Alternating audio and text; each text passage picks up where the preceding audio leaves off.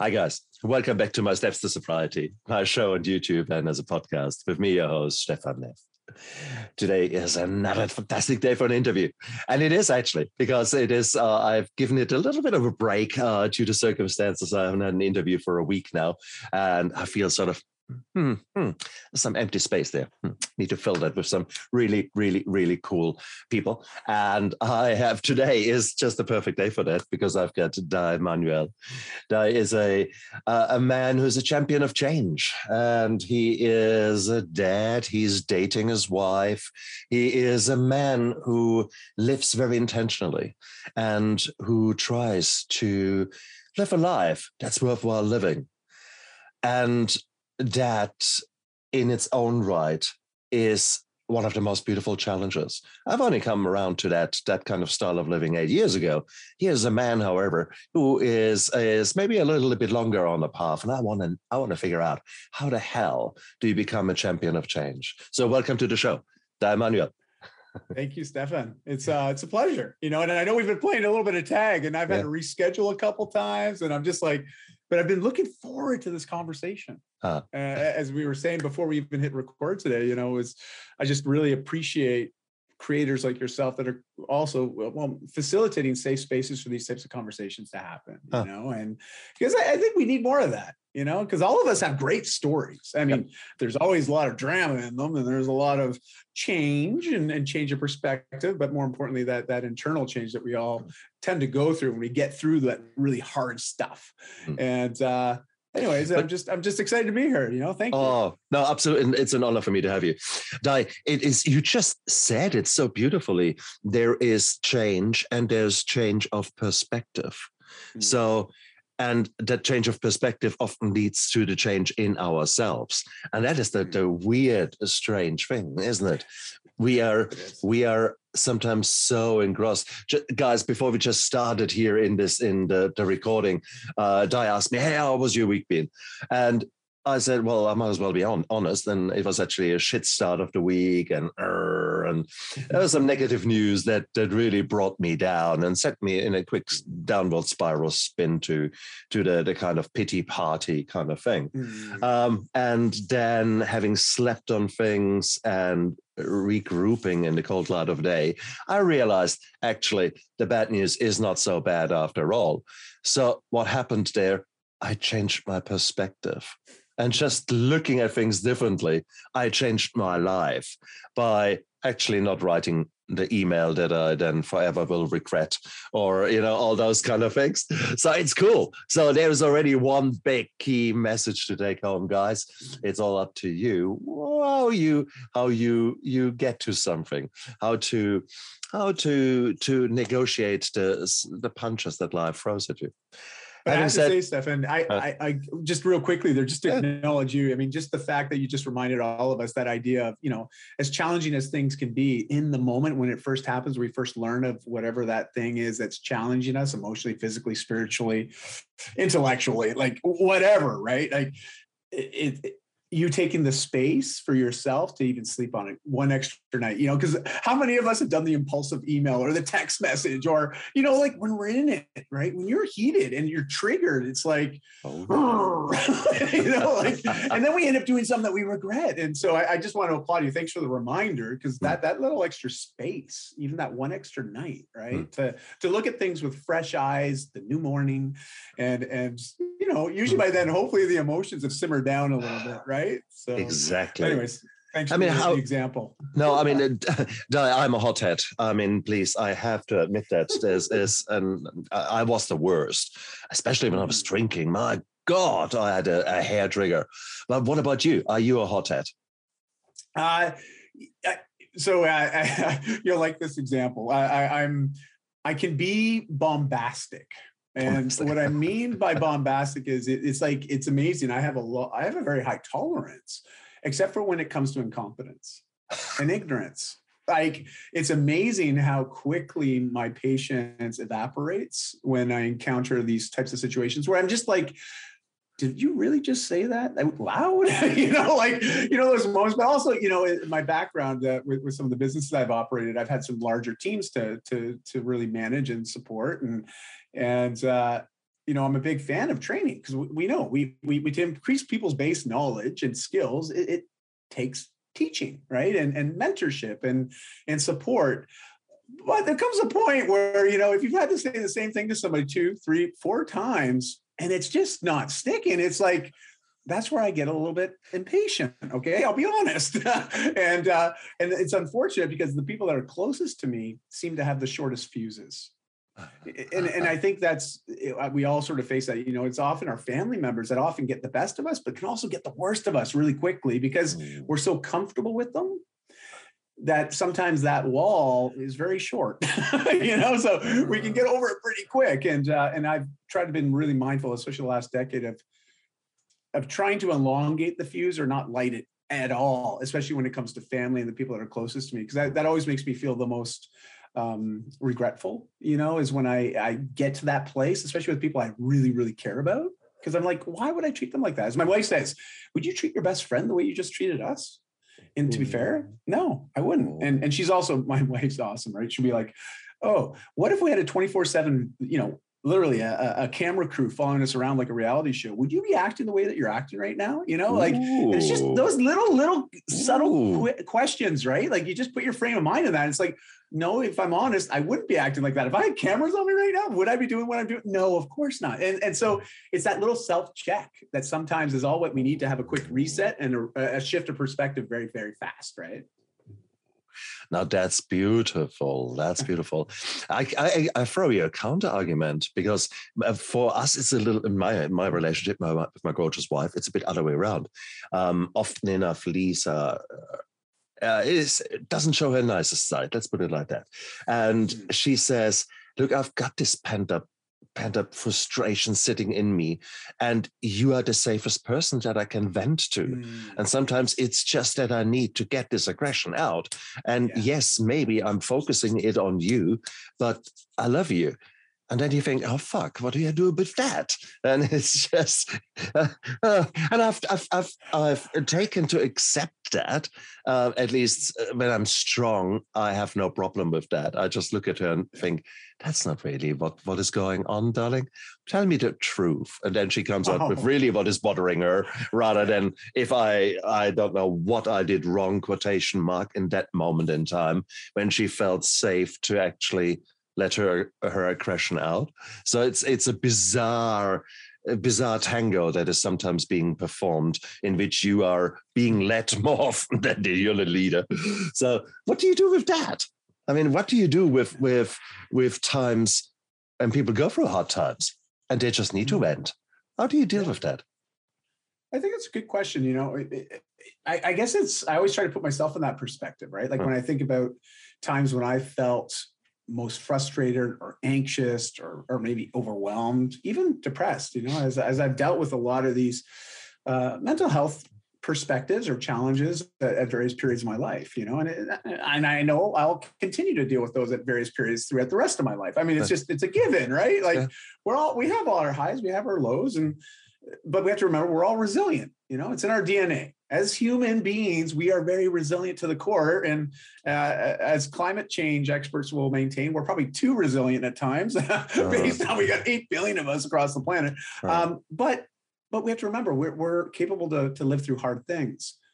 However, there is that internal perspective that ultimately is, in my opinion, the most important perspective, our perspective ourselves, that and our own worldview is shifted or tainted or tinted, through that worldview. And but I know that people that are closest to me, there's times, right, Stefan, where we get upset and we do want to share that to get it out of us, because if we just pent it up and hold on to it, I've been there before. And that is my default. I am naturally introverted, but I choose to work as an extrovert. But because I'm naturally introverted, I don't share a lot about that stuff, and that was something that was modeled to me from my father and other men in my family and life. And, so it's something I'm fighting against, right? I'm trying to rewire myself to be more open, to be more vulnerable, to be allowed to share a bit more openly. So I don't get to that place where I'm like, going to blow a fuse, and lose it, because I hate it when I get there. I just feel like I've just lost control, and I'm like, I'm better than that. I don't need to do that. Like, because really sometimes, especially when it's the smallest of things, right, Stefan? When it's the smallest of things that set you off, it's like, oh boy, I need a break. I need to do something. I need my own internal intervention right now to get myself back into a more positive place. And, exactly. So anyways, yeah. No, you're right. You're absolutely right. But these are the skills that we two have finally began to master. I'm nowhere close to mastering. What is a master of that? That would be maybe I don't know. Even I don't know. There is someone in this world who actually has done that. So because Dalai Lama, maybe, but only just maybe. I'm sure there's a dark side to him too. Okay, there is. We cannot all be on this saccharine, high, beautiful, gorgeous. No, that is first of all, that is the wrong imagination. Anyhow, when we talk about calm and in ourselves, we're not talking we're high, we're bouncing, we're cool, we're. I loved it how you put it by you described yourself that you're an introvert, but you choose to work as an extrovert. It's actually very much the same with me. I'm very happy to be alone. I'm very happy to be just by myself, quite happy. I don't need to talk, okay?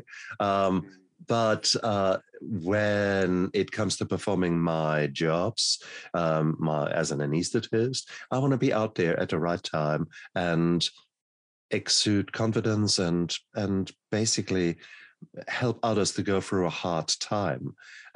Surgery is a hard time. Everyone is anxious. So I choose my roles and I choose my behaviors for those. And that's nice. And choosing behaviors is really that. It is a choice. Yeah. So I figured out who I want to be when I'm at work. What took me much longer was who I wanted to be as a man. That was quite a story there, or a lengthy story, which I won't bore you with. But bottom line is, I'm only just now figuring that out. So, Dai, who do you want to be when you grow up? I was going to say stuff. I was like, "What? You can go to school to learn how to be a man? What's up? Exactly. Where do I get that degree? Right? Exactly.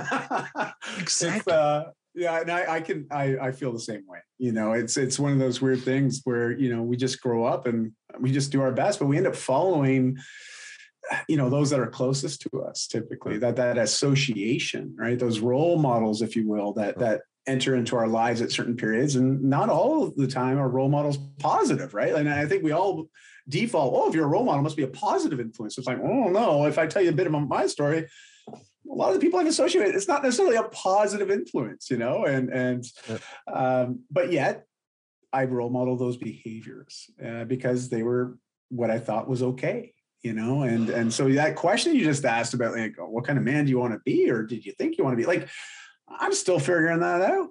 I'm still trying to figure it out. But I know for me, being someone of integrity, being someone that is transparent, that's honest, that can be vulnerable when it's appropriate.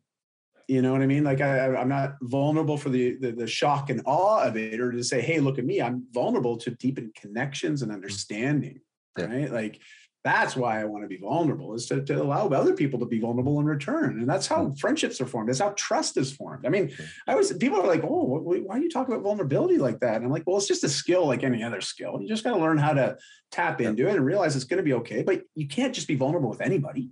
Not everybody deserves our vulnerability. Like, it's earned, but you think about any relationship we've ever had of significance, it always starts from a place of vulnerability. We open up, we share a little bit about ourselves, our upbringing, our belief systems. Then now they feel comfortable to share a little bit about theirs. And then it deepens from there. And I know for myself, when it comes to this question that you just asked, like, well, what kind of man did you want to grow up to be? Well, those are similar questions. I still have conversations with some other very, let's just say, engaged men in this conversation. And that's where the power of men's groups and men's circles can really be powerful for us all, because it creates a safe container for us to explore these types of conversations and see what does other people think, what's working for them, what's not working for them.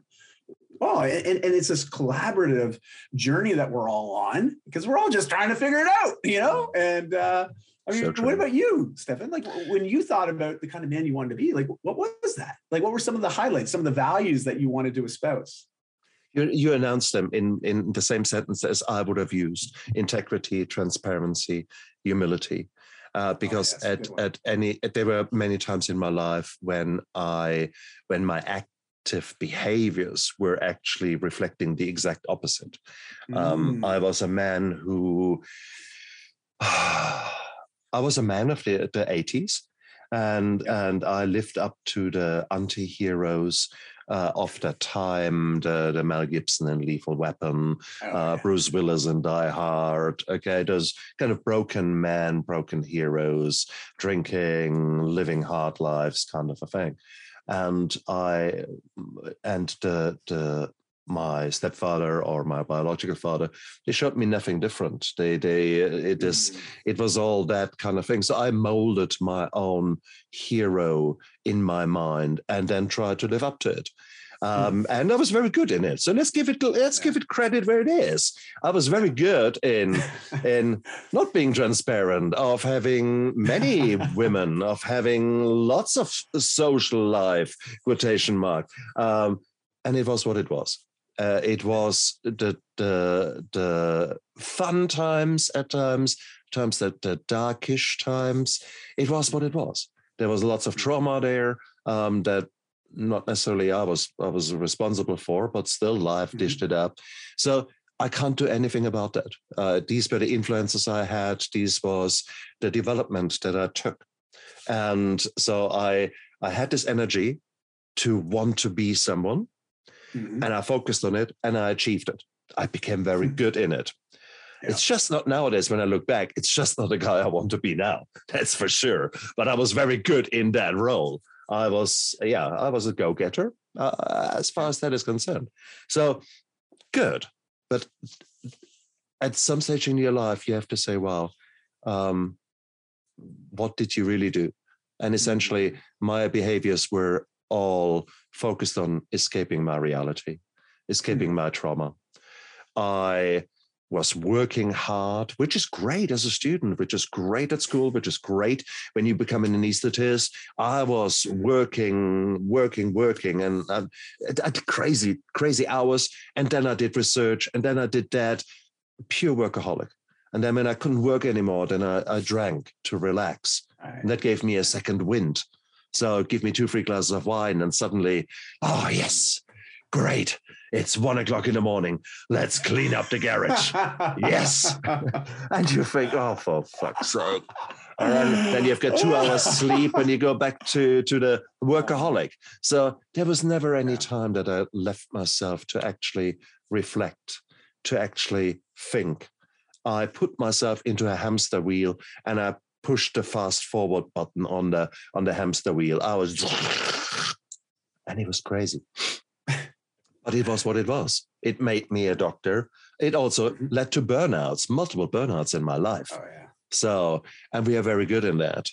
I'm a man who sometimes doesn't make a mistake twice. I do it 4 or 5 times to just make sure that I actually get the lesson.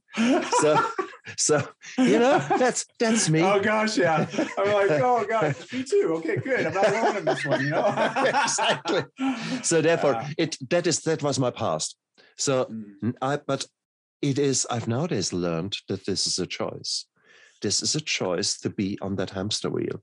And therefore I say so often, please stop whatever you're doing.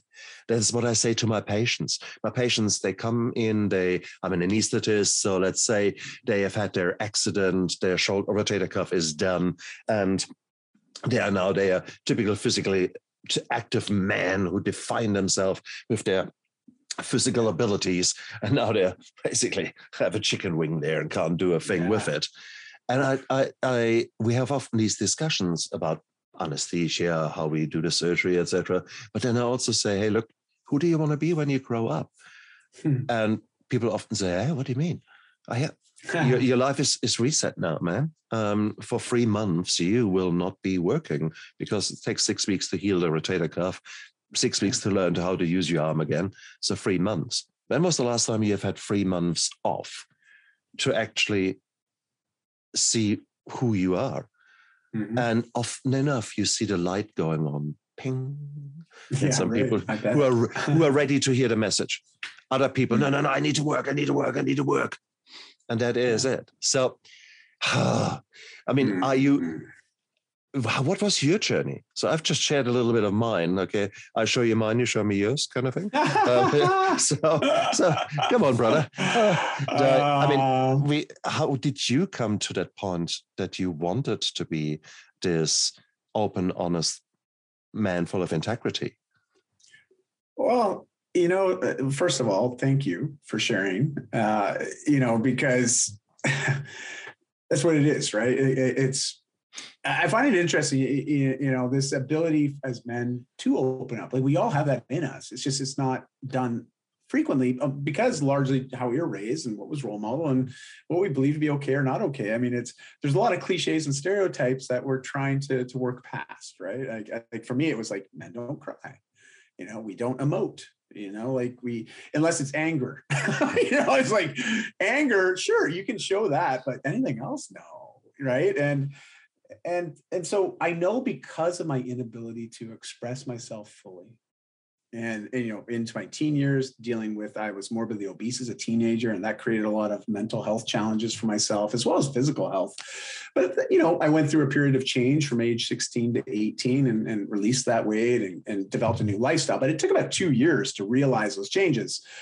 But still, through those changes, I was struggling, mentally, and because I still wasn't able to shake this belief that I was still that kid that was obese, that was the one that was the butt of the jokes, that was not desirable, and I really didn't see myself as being someone of much value. And when we find ourselves in that place, it doesn't matter what age we're at. It's not a fun place to be, and when you're coming from that place where you don't feel that there's any value, it's really to feel that you have any meaning either, or purpose to life. And that in itself is also very scary, because you have no direction at that point. Purpose, meaning, it does give us direction. It doesn't tell us exactly where we're headed, but it at least gives us direction, sort of like a North Star, right? Like, it just gives us direction. Well, that's north somewhere. That way I want to go. And I find with purpose and meaning, when we really feel connected with that, man, it's a lot easier to just get excited and to do the right things. Right. And so true. But when you were that 18-year-old kid who's just transforming with all the insecurities, with all the core beliefs that you didn't even know were laid down as a young child, the core beliefs of, you probably thought, I will forever be fat. I will forever be worthless. Absolutely. And wherever that came from. But how do you transform? How do you become this agent of change?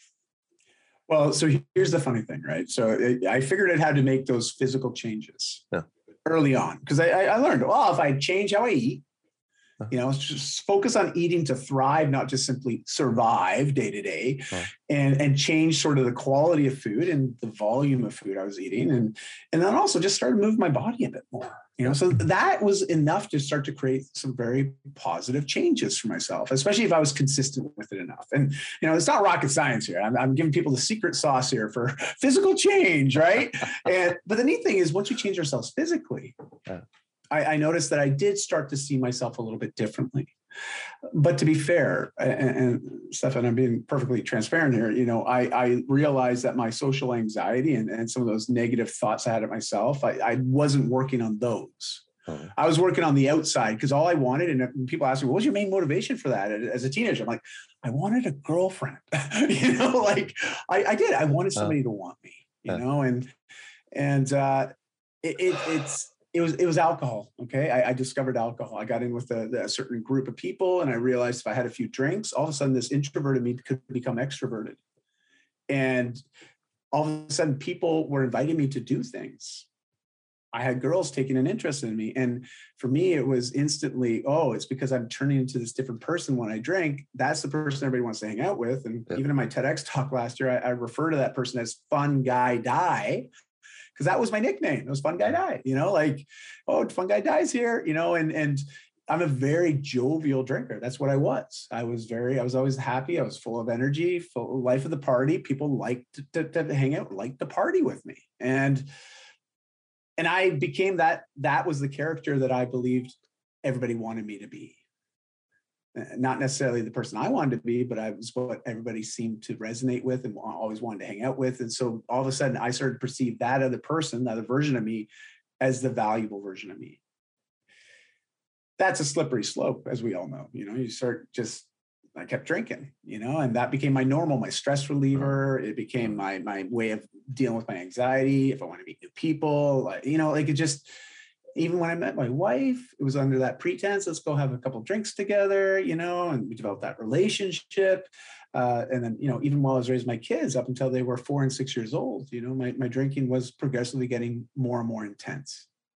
It wasn't just from the social side, it was now me also drinking by myself at times to relieve my stress, my anxiety. And then, it gets to a place where you can't live the two lives anymore. I couldn't live both lives. I was failing pretty large. And that was at 32, 33 years of age, where I finally said, I can't do this anymore. I got to make some big changes. And the only thing that was my saving grace, Stefan, was the fact that because I had had such a significant transformation as a teenager, instinctively within me, I already had a belief that I can do change. I've done it before. I should be able to do it again. So there was that sort of inner belief that I think I can do this. And I wasn't 100% confident, of course, but I did believe that I could change. And that's the thing I always try to remind people is we've all been through hard stuff at certain times. And we've gone through lots of changes in our lives. We're constantly, with every breath of air that goes into our lungs, we're changing, every breath of air, right? I inhale some more oxygen, some more cellular metabolism starts to happen. My body's changing. Cells are dying and being replaced. Hair, skin, and nails is growing. We're changing all the time. But some of these psychological and emotional changes, they might take a lifetime, right? And so they're not necessarily, we see them right then and there. And similar with physical changes, when people put weight on, it's like if we went out for one fast food meal and all of a sudden we put on 20 pounds because of that one Big Mac meal, I think people would choose to eat differently. But because it doesn't happen instantly, and it happens over a period of time, people just don't really resonate or register that change is happening. So I had the belief that I could change. Didn't make it easy by any means. And the only reason why this happened, Stefan, if I can be perfectly frank, my wife asked me a question while we were discussing what life would look like for us to co-parent our kids together. Basically, we were talking about separating after 10 years. And because it wasn't a safe environment for my kids to be raised in anymore. And what I mean by safe, it just wasn't a supporting environment. Even though I was fun guy die, I'm a nice guy, I'm a nice drunk, I'm not mean, I'm not violent, I don't do anything along those lines. However, I wasn't present. I wasn't there. I was choosing to forego family responsibility for another drink or to hang out with the guys, to go hang out on the 19th green after a round of golf, right? Go watch another UFC with my buddies at the pub instead of being home with my family. I was choosing alcohol over my family. I was valuing that, my relationship or my perception with my friends as fun guy die over family man die. But I wanted to be family man die. That's where all the value was. That's who, when you ask me, who did I envision myself being when I grow up? Well, I envisioned myself being an amazing father, being a very engaged and supporting and loving husband, being a stand-up community member, being someone that could help others facilitate big changes to make life better. That's who I believed I was. And yet every opportunity I was showing up as the fun guy die. So when we talk about cognitive dissonance, oh my gosh, I was living in this vortex of me just being very unhappy, very dissatisfied. And my wife asked me a question, and then I'd like to hear your thoughts on this question. But she asked me, Di, are you being the type of man that you would want to marry your daughters? Ooh, very nice. Yeah. Ooh, yeah. Well, it didn't feel very nice at the time. If I'm perfectly frank, I was like, oh my gosh, I was speechless. And someone that's worked in sales and myself, for about 20 years of my adult life, I've always been pretty good at handling objections and dealing with tough conversations. But I had nothing, Stefan. I had nothing. I couldn't say anything. I couldn't defend myself because there was nothing to defend. She was right. And that's when I knew, I got to make some changes here. I got to make some really big changes. Oh, wow. I want to meet that girl. I want to meet you. Fiery redhead. Let's put it that way. Like, if that says anything, Okay. Now, hang on. That doesn't. Yeah. You don't just wake up one day with those insights. There must be her own story. And this is probably the wrong place, and you're the wrong man to tell her story, because every woman, hey, nay, you shut up. You can talk about anything on your shows, Di, but you don't talk about me. So I'll take that for granted. But it takes two to tango. It takes a lot of darkness for you to desire the light so much that you actually create a change in yourself. And so she must have gone through that. She will have gone through her own journey there. Was she drinking too at that stage? No, she's a very, she could have a glass of wine and nurse it all night. Like, she's never been a drinker. Interesting. Where I am, and I'm also the kind of guy, like, I like the buzz. I drink for the buzz. Exactly. And then I get to the buzz, and then I'd always go beyond. I wouldn't stop there. I'd go beyond. And so it just, it was tough, and created a lot of big inconsistencies in my life. And because I'm also someone that has a very well-established, let's just say, persona or awareness in the health and wellness space, So here I am on one side of the fence, talking and supporting people with massive lifestyle, health changes, mindset changes. And so, when they talk about imposter syndrome, holy smokes, I always believed that my picture was in the dictionary beside that, like, it's got to have me there. I've got to be the guy that they're referring to when they talk about this concept. Yep. And, and that day, it was amazing. I sat her down and the kids down right after she asked me that question, and after we had a little bit more conversation, and I made a commitment, because I knew that this is going to be the last chance. This is it. This is the last chance. And believe me, my wife had given me plenty of chances. I was very good at asking for forgiveness rather than begging for permission, or however they say that statement. But, that was just who I was. I would just do it and then try to make up for it for the next week after the fact. And, I made a commitment to them. I said, to my kids, they were 4 and 6 years old at the time, my 2 daughters, and Christy and I had been together for about a decade at this point. And, we had this conversation. She asked me that question. I realized that if I don't make this final change now and really maintain and stick to the change, because now I was actually at a place where I wanted to make a change. Like, before that, it was, we always have those ideas, right? And we will have those awful nights. You know what those are like. It starts out like a great night, and we wake up the next day and we're like, I don't remember exactly what I did, but I know it's probably something I should regret. And, I won't do that again. I won't drink again. I'm going to take a break from drinking now. I made myself those promises all the time. I was never serious about the commitment, about the change. And so I said to my family, I was like, I'm going to go 1 year without any drinking. Wow. Now, my 6-year-old at the time, she's looking up from the couch and she's like, okay, so no pop, no juice, like, right away she's thinking like no beverages at all. And I'm like, no, adult beverages, the adult drinks, no adult drinks. And so, beer and wine. Okay. So once we got that clear, because that was my belief, up to that point, I had never done more than 30 days without drinking since the time I was about 17, 18 years old. So this is, 15 years of my adult life. It was a normal, me drinking multiple times a week, sometimes more, sometimes a little less, but that was just it. It was a habit very deeply ingrained in me. It was my way of coping with stress, anxiety, overwhelm. And here I am saying, I'm going to go 1 year, no drinking. And I got about a month in, and holy crap, it was hard. I realized, like, what, I can't do this on my own. Like, it's just me being like at this place of saying, you know what, I'm just going to stop doing it. Because I believe that, at 15 years old, I was like, I want to get healthy. I was able to do those changes, and I did a lot of them on my own. So here I was believing falsely, because I didn't want to tell anybody about my struggles. Sure. I was like, I'll just do it on my own. About a month and a half in, I was like, I can't do this because I don't know how to function. I don't. In my circle of influence, those friends that were all drinkers, they didn't know how to deal with me either. Exactly. Like, none of them wanted to have the conversation with me. Like, it was hard. And thankfully for my wife, I really opened up to her. And this is really the first time I was truly, authentically transparent and open and honest with how I was feeling with my wife. I got to realize 10 years in our relationship, this is the first time I was really opening up, like truly opening up. Yeah. And yes, it was cathartic. It was scary. It was a bit overwhelming, but it allowed me to start the healing process.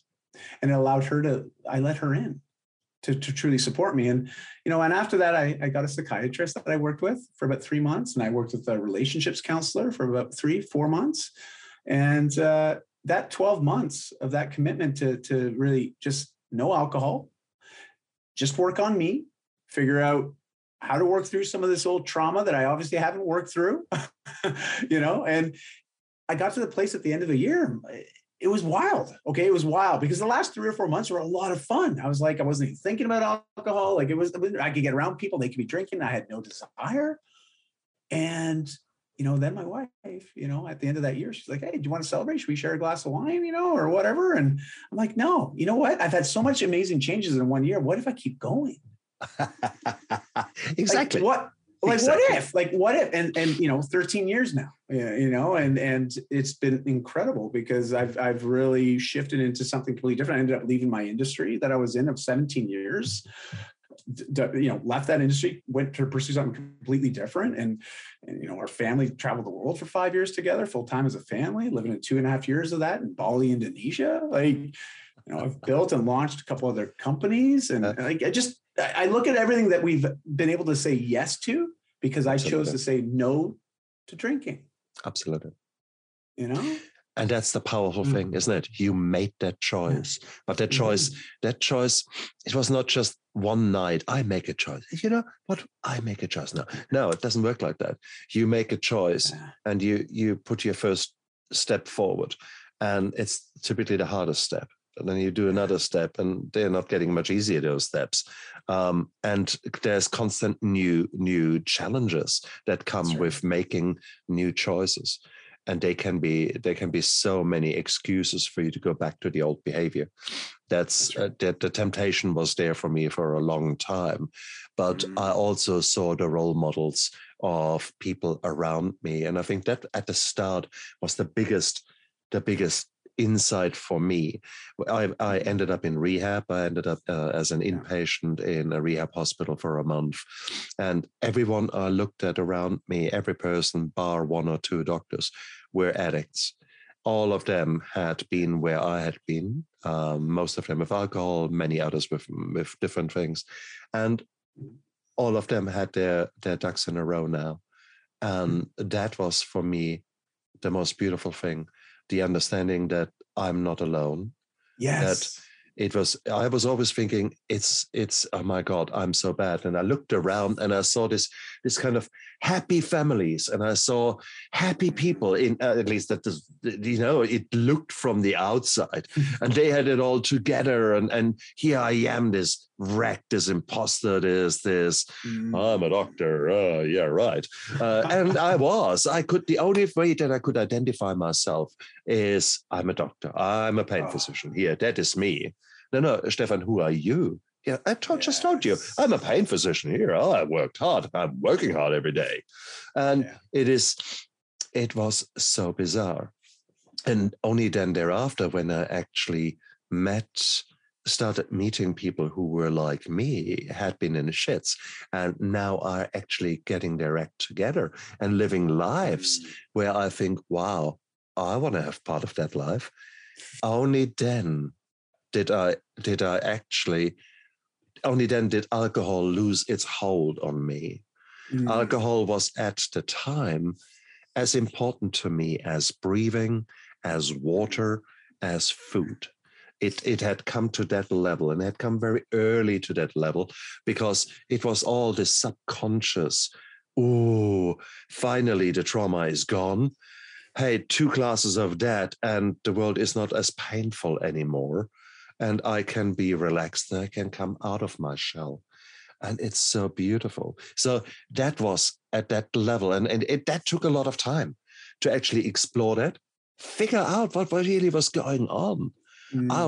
I had the huge benefit of 28 days inpatient care, where I was guided towards those questions, asking those questions and coming up with the answers as they were there and then for me on that day.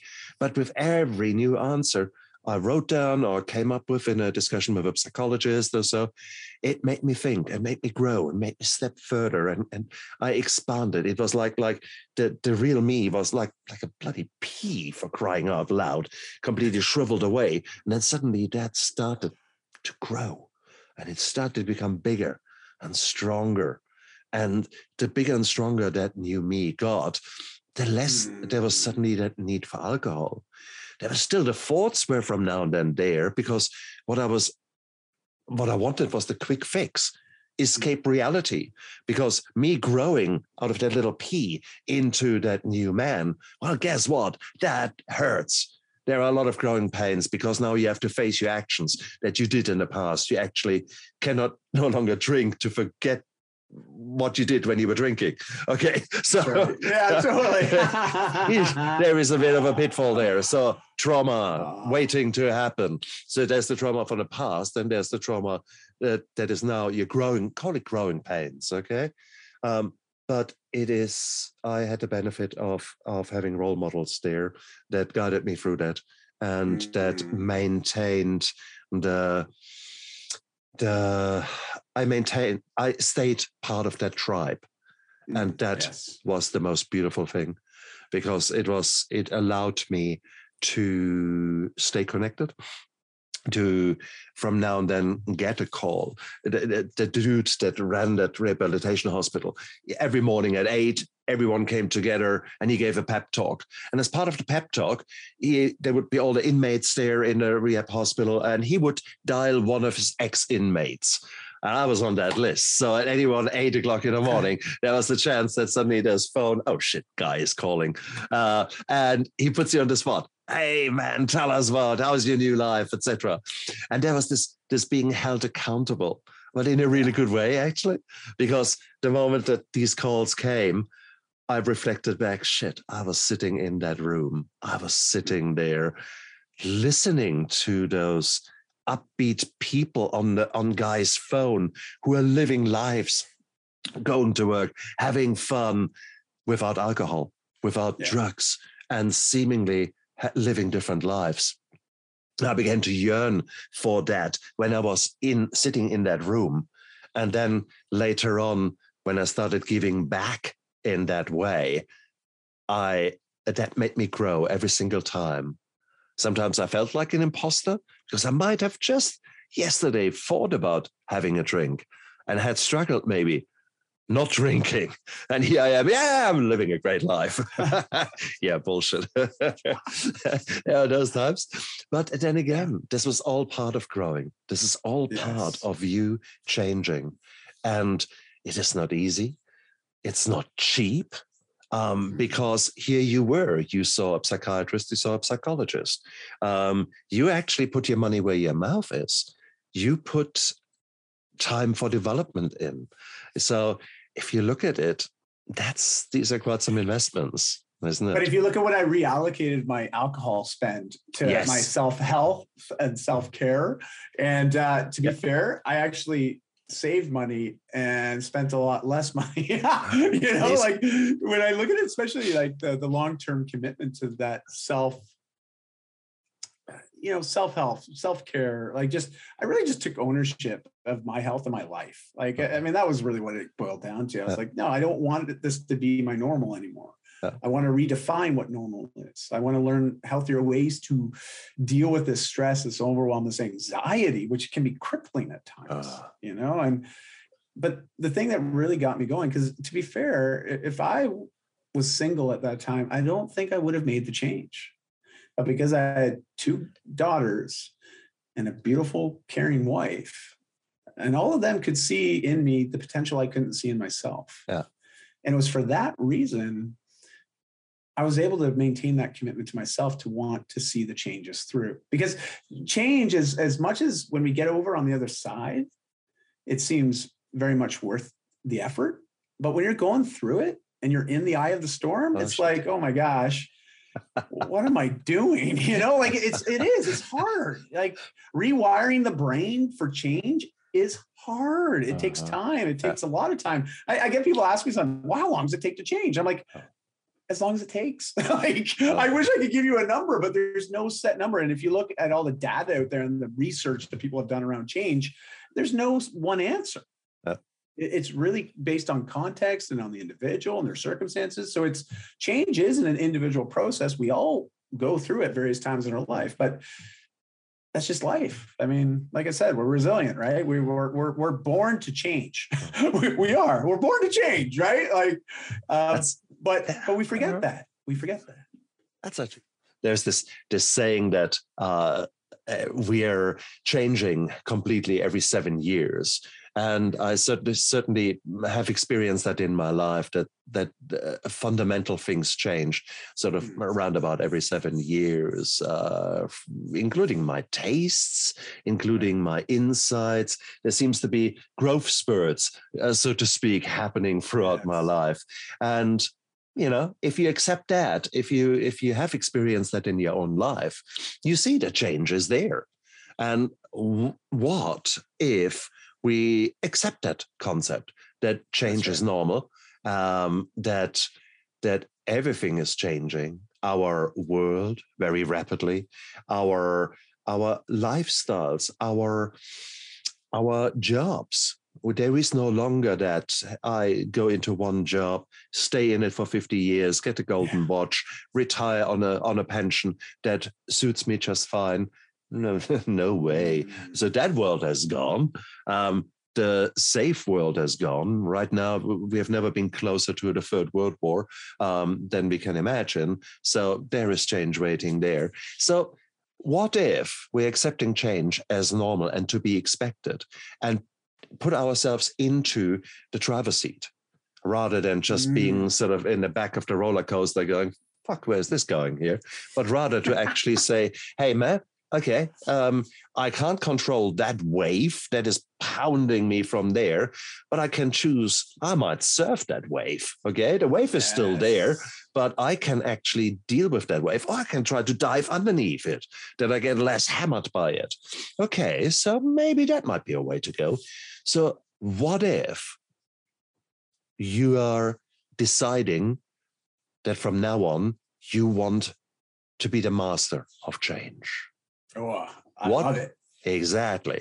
So what would you need to do to be that master? What skills do you think you would need to acquire? Could you do it alone? So there are a few questions. What skills would you recommend someone who is actually saying, hey, wow, Dai, I've listened to the talk with you and Stefan, and really, I actually want to be a master of change too. How do I go about that? What would you answer? Well, I think, first of all, so change, you're right. It's sort of the idea of impermanence, right? Like Buddha talks about, and also, I mean, science has told us the law of entropy, right? Like, and what is that? Well, everything's constantly in a flux of change and it's energy changing, and really nothing ever goes away. It just changes into something else. And it's kind of neat when you really start to accept that, because when you accept that nothing's permanent, you become a little bit more, I don't know, welcoming of change. Not to say that all change is welcomed, but it's not like it's a surprise when it shows up, right? It's just like, well, okay, I kind of knew that was going to be changing eventually, but here's the thing is lack of clarity is often something that holds us back, because when we're not clear on certain things, or especially on a path, or we don't have direction in our life, that's where we procrastinate. And so we put off quitting drinking. We put off maybe changing our eating patterns. We put off changing careers. We put things off, even though we've identified those as things that would probably increase our sense of happiness and joy and even fulfillment with our life. But we put it off. And it's usually because we don't have clarity. Yeah. And I find to get clarity, we have to ask the right questions. And so when it comes to change, there's 3 questions that I invite everybody to put to mind, into their memory, and to pull it out. Every time you feel like it's time to make some changes, or you're feeling that need where it's like, you know what? This doesn't feel like it's the right thing for me anymore. Part of the journey that I'm on, this path that I'm on, this segment of the trailhead, I need to change. Okay, Here's 3 questions I need to answer then to figure out where am I going to change or what direction am I going to start going in now. And the first question is, can I do this? You know, like, can I actually do the change that I want to make? Like, can I do this? Like, so for me, you know, at age 15, it's like, can I actually get healthy? Me as a morbidly obese teenager dealing with asthma, sore joints, you know, I get winded tying up my shoes or going up a flight of stairs. And, you know, so that's the place where I was. And at 15 years old, not having a lot of life experience at this point, and I'm like, can I actually get healthy? Like, even if I want to get healthy, I want to attract a woman. I want to feel like I have value to offer. I want to feel like people want me and see the value in me. Can I actually do that? And it's a hard one to answer depending on what kind of change we're looking to navigate, right? And for myself, I had to get to a place to say, well, other people have done this, so maybe I could do it too. But you know what? I think it's just knowledge, because I don't really know how to make the changes. So for me to get the confidence to be able to say, yes, can I change? Can I do this actual change? I have to learn and gain knowledge to understand more so the what and the how, right? And once you start to expand your knowledge and you start to see how change can be navigated, for myself, it was me learning about fitness, learning about nutrition, and me really just putting into action some consistent habits that I wasn't doing before, like moving my body, like playing less video games and watching less movies and TV, you know, reduce the recreational time and change how I was eating, and just keep repeating that day after day. And I think good things will happen. And it did. You know, 20 months later, I had a new lifestyle. I'm really sweet. So same with giving up alcohol, right? Like making those changes. Can I actually do this? I mean, I've been drinking. I've used this as my main way of dealing with stress, overwhelm, anxiety. You know, this is how I connect with people. Like, gosh, can I actually make this change? Can I give up alcohol? Like, really? And again, it was education. It was me warming up. I went to some meetings, you know, I did check out the 12-step programs. I found some value in that. I also found some other programs that I found value in and supported me, and found a, you know, psychiatrist to help me. Like, so to get to the place of, can I do this? Knowledge. Got to gain some knowledge first. Because once you have a yes, then you go to question 2. And questions 2 is, if I do the change that I want to do, will it actually work? You know, like, because, you know, in the fitness space, especially that I'm very familiar with, being that I've been in the fitness industry now for, 27 years, you know, it's a long time. My entire adult life I'm working in that space. And, you know, a lot of people want to make those physical changes, those health changes. And let's be fair. A lot of people start and then fall. Right? Like, you know, I mean, like, look at January 1st, right? Like the fitness industry, it's a heyday, right? People have New Year's resolutions. Exactly. Statistically, by January 21st, 3 weeks into the new year, most people, upwards of 60 to 70%, have already given up on that New Year's resolution, especially when it's a fitness related one or a health change. That's scary. So most of us are conditioned. Our normal is failing. That's our normal. I start something and I fail. I start something and then I fail. So that number 2 question, if I do this, because we gain the knowledge from step 1, if I actually start to apply the knowledge, will this actually create the changes that I want to see for myself? Because if we can't say yes to that, it's really hard to commit to the process, to take, as you said earlier, that first step and then the next step. If we're already thinking in the back of our mind, you know, I can go through all these steps, but I don't think it's going to work. I mean, how committed are we really going to be to the path, you know, to doing what we need to do? And that's why I always tell people in step 2, look for other examples of amazing people that have already navigated similar changes in their life. Because there is a process there. There is a path there that they've already walked. You know, it's not like we have to go and pull out the machete and, you know, start whacking down all the bamboo in the woods. Like, you know, like it's someone else has already started to clear away a path for us. Why don't we just emulate what they're doing? Exactly.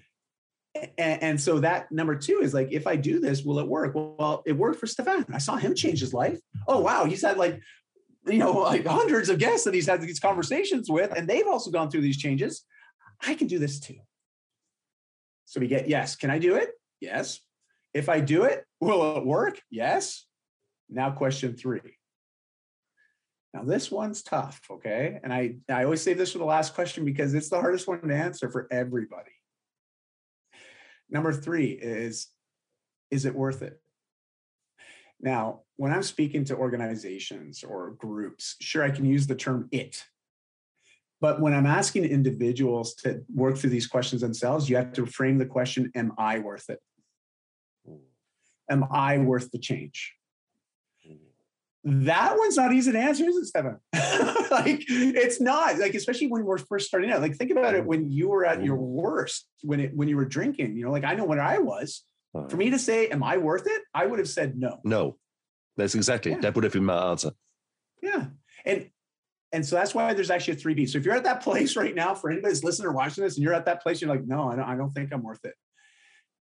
I'm here to tell you, you are, but you don't have to take my word for it. Speak to those that love you and care for you unconditionally in your life. Because I think if you were to share with them openly the changes that you're feeling drawn to make in your life, they'll probably agree. They'll agree with you that, yes, you are worth these changes. And yes, we'd like to support you. And if your family or those closest friends aren't willing to do that, go find a community to belong to. Exactly. Because the community, they're just further ahead on the same journey. Find a community of people that are navigating similar changes. As you said before, you sit in a room with a bunch of other people that are going through this kind of a change, wanting to stop drinking or stop using drugs, like together collectively is way stronger than being on our own. And they can also shed a light for us on what can help and what could work. But more importantly, when we trip and we fall, like you said about your accountability calls or those check-ins, right? Like, it's like, they know they've been on the same path. They've tripped before. Absolutely. And they're like, I haven't heard from Stefan for a week. Absolutely. I'm going to give him a quick call. Let's just see how he's doing, right? Like, exactly. Because they'll drip into us the belief that we need until we have it for ourselves. Yeah. And then when we have it for ourselves, what's the best thing to do? You go and drip into somebody else's life now. You go help somebody else navigate the change. You become the mentor, the guide, the person that's going to support others with the change. Because it's the best way to stay accountable to your own changes is help others now with the same change. 100%. And that's it. That's it. You do that, you're going to be a master of change. Or as I say, a champion of change. A champion of change. Oh, beautiful. It's beautiful. In actual fact, to a certain degree, you've just described the 12-step program. From the first realization, actually, yes, I can no longer, whatever I'm doing is not right. I need to change to, yes, I can change. Okay, how do I change? And then finally teaching others how to change. Yes. Now that is a beautiful circle that many of us have jumped into, or sometimes we're pushed into, however it works. Right. We're doesn't dragged matter. into, you right? Exactly. Kicking and screaming is some of us. But it is what it is. The problem is that sometimes, there's no problem. The beautiful thing is that once you've gone through that, you've broken the ice. When you were 15, 16 and you changed once, you can change again. So therefore that becomes very powerful. And when then there is a new problem or a new stagnation of sorts happening in your life, your brain is already far more wired to seek answers rather than stick with the same problems. Why me? You rather ask yourself a more productive question. So the how do I deal with that? What change is required for me to make the best out of this new challenge, this new task, this new horrible thing that I have to go through, whatever that may be? And that is a beautiful thing. It's the same the same thing you begin to realize after you've been a few times to a gym and you actually stick with it for a few weeks and you suddenly realize that the weight that initially was you could barely lift, you're now just thinking, well, that's a bit too easy. And it's the same when you practice actually living like the human being who you want to be. Initially, it's very hard, but suddenly it gets easier and you don't realize it because it's also a gradual thing. But it is a beautiful thing. And you get these realizations again and again and again. about 2 years ago, I struggled. I really wanted a drink, and that came out of the blue. Absolutely awful. Like in the first year of my sobriety, and this was now 6-7 years down the line. I thought, what the fuck? So I did actually. I am privileged enough to have a pool. As I jumped into my pool and recorded my feelings there and then, and actually talked to the camera after I had swum a bit, and sort of said, guys, here I am. I so want this drink, and so, but I now go through this wave, and I'm just distracting myself and talking to you guys, etc.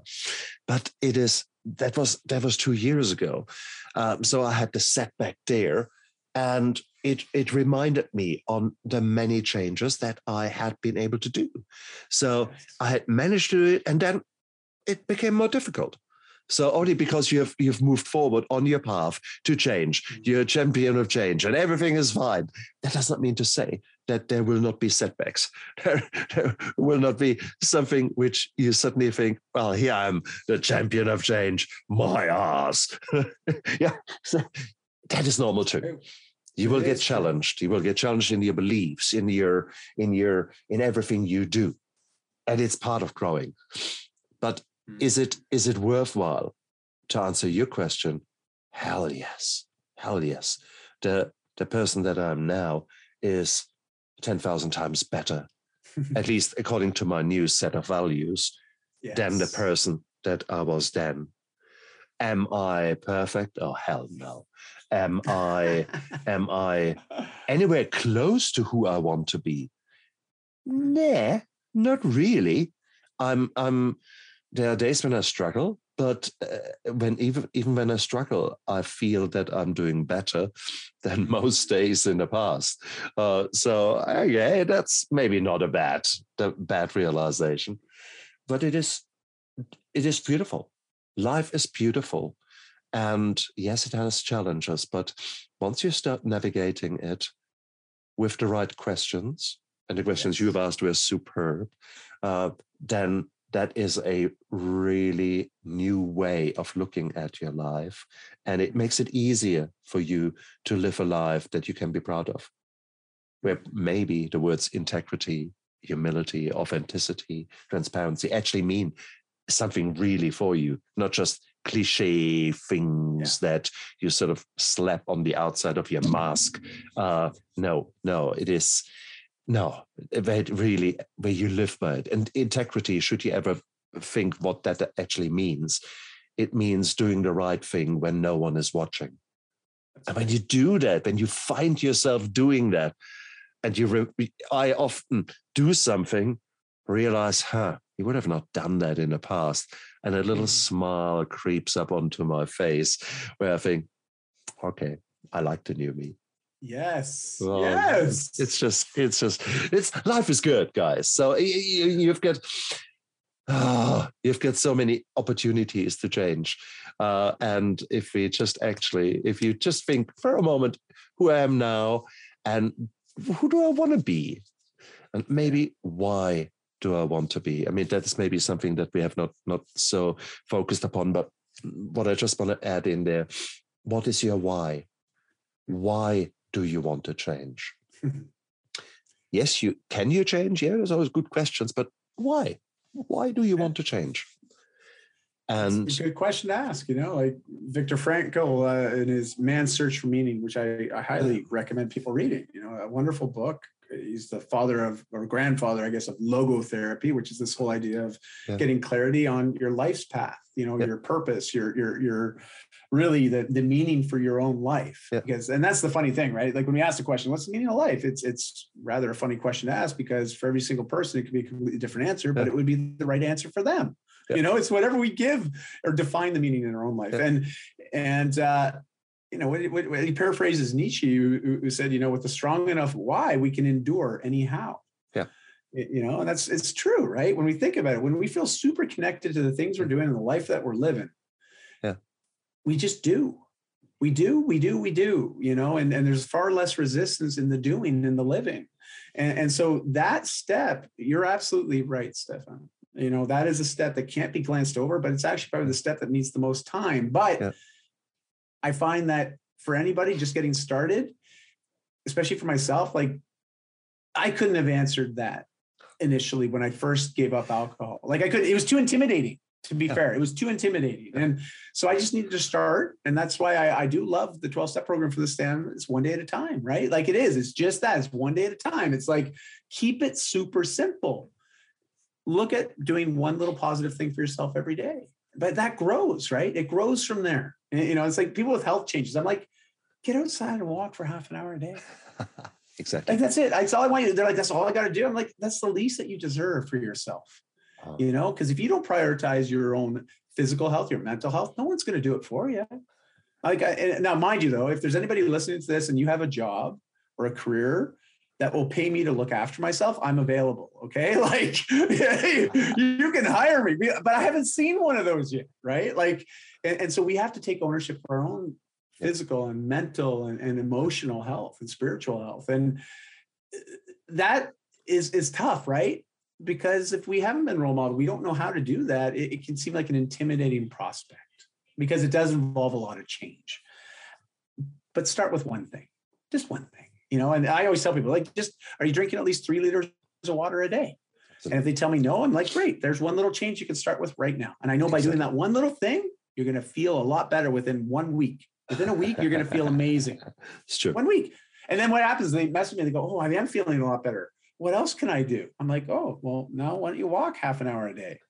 Really? Okay, I'll try that. Because our belief goes up. As soon as we start to see a little bit of change, it reaffirms that, wow, I can change. And we do. We often feel like we're victims, right? We feel like we can't win. We feel like we're never going to change. Like we can't change. We have all these labels we give to ourselves, and they are limiting. And I'm here about like, no, just rewire it, man, rewrite it. Like just find one area, start to see some changes so you can convince yourself, man, I was wrong about myself. I can change, like, and that is the easiest place to begin. Yeah. Just get started. Just get started. Absolutely. Anyway, Di, it's fun, isn't it? It's fun. You're an amazing man. Di, if people gel with you, with your energy and with your approach to change and approach to life, how can they find you? Tell us a bit more about where shall I send them? Well, I've got a website. I've been blogging for, like 14 years. 14 years. Can you believe that? Like 14, no, more than that. Almost 15 years now I've been blogging. So my website's just my name, dimanuel.com. New website goes live end of July 2022. So depending on when this airs, it may be up, but it may not be. But either way, I've got a new site coming, which will be much easier to navigate. But there's over 1,500 articles I've published, and it's all geared to helping people live their best and healthiest version of themselves. And so all that information is there. I always say dive in there. And if you want to have a conversation, because I love talking to people. I like learning about people. Because I love it if people send me a message and say, hey, I heard you and Stefan talking. Here's my change I'm navigating this year. That's great. That's a great way to start a convo. And I'm active on Facebook, Instagram, and LinkedIn. And so if you can type my name and spell it, you'll find me. Like that's how easy I am to find because it's such a unique name. Just remember, Di is D-A-I. If you get that, you'll find me. And guys, look down there into the description of the YouTube video or of the podcast, because you will find all the links to Di there. Di, thank you so much for your time. Thank you for your passion. Thank you for your effort. Thank you for showing up. And I think 80% of success is showing up. That is, we forget that sometimes. We always think, oh my God, I need to be 100%. No, you need to make one small step and then another step.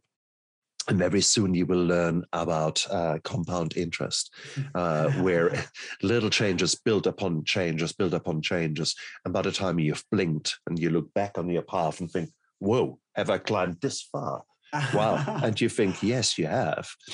And then the cool thing is you look up there and think, shit, there's a lot of room still to cover. And that's great. That's I'm great. at Base Camp 1 right now. That's what it is. Exactly. And but this mountain is a mean mountain because it keeps growing and keeps changing. Yeah. The path keeps meandering. So you never know what is around the corner. But what you're doing is on your new path, as you're climbing, you're getting stronger in your climbing. You're learning new skills as you climb. So if there's suddenly you turn around a corner and there's a new challenge, maybe, just maybe, you have now equipped yourself with a better set of skills. This could be very real skills, or it could be a new way of thinking that sets you up to navigate that new challenge in a different way and maybe a nicer way, so that the challenge won't be as painful as it maybe otherwise would have been. How cool is that? So guys, cool. Come on that path, come on that climb. It's Di and I are on there. We're probably a little bit ahead of you, but only just a little bit, okay? So, and we are still figuring things out. But find a tribe, guys. Find a tribe that you can gel with, and that you can be part of with, and can be open, can be vulnerable with, and say, I don't know how to do that. That's the most powerful thing you can say in your life. If you're a man, then you need to learn how to say, I don't know how to do that. Because that means that you're asking for help, you're asking for guidance, and you're ready to grow. That is what a man does. Not the kind of, I know you're right. No. Come on, guys. The vulnerability is part of being you. And vulnerable just means, hey, I don't know how to do it. Can you teach me? Wow, your life begins to change the moment you begin to do that. So, guys, go out there, live with passion, Di, you man, keep going with the beautiful work that you are doing. And you guys out there, look after yourself. Bye. Bye.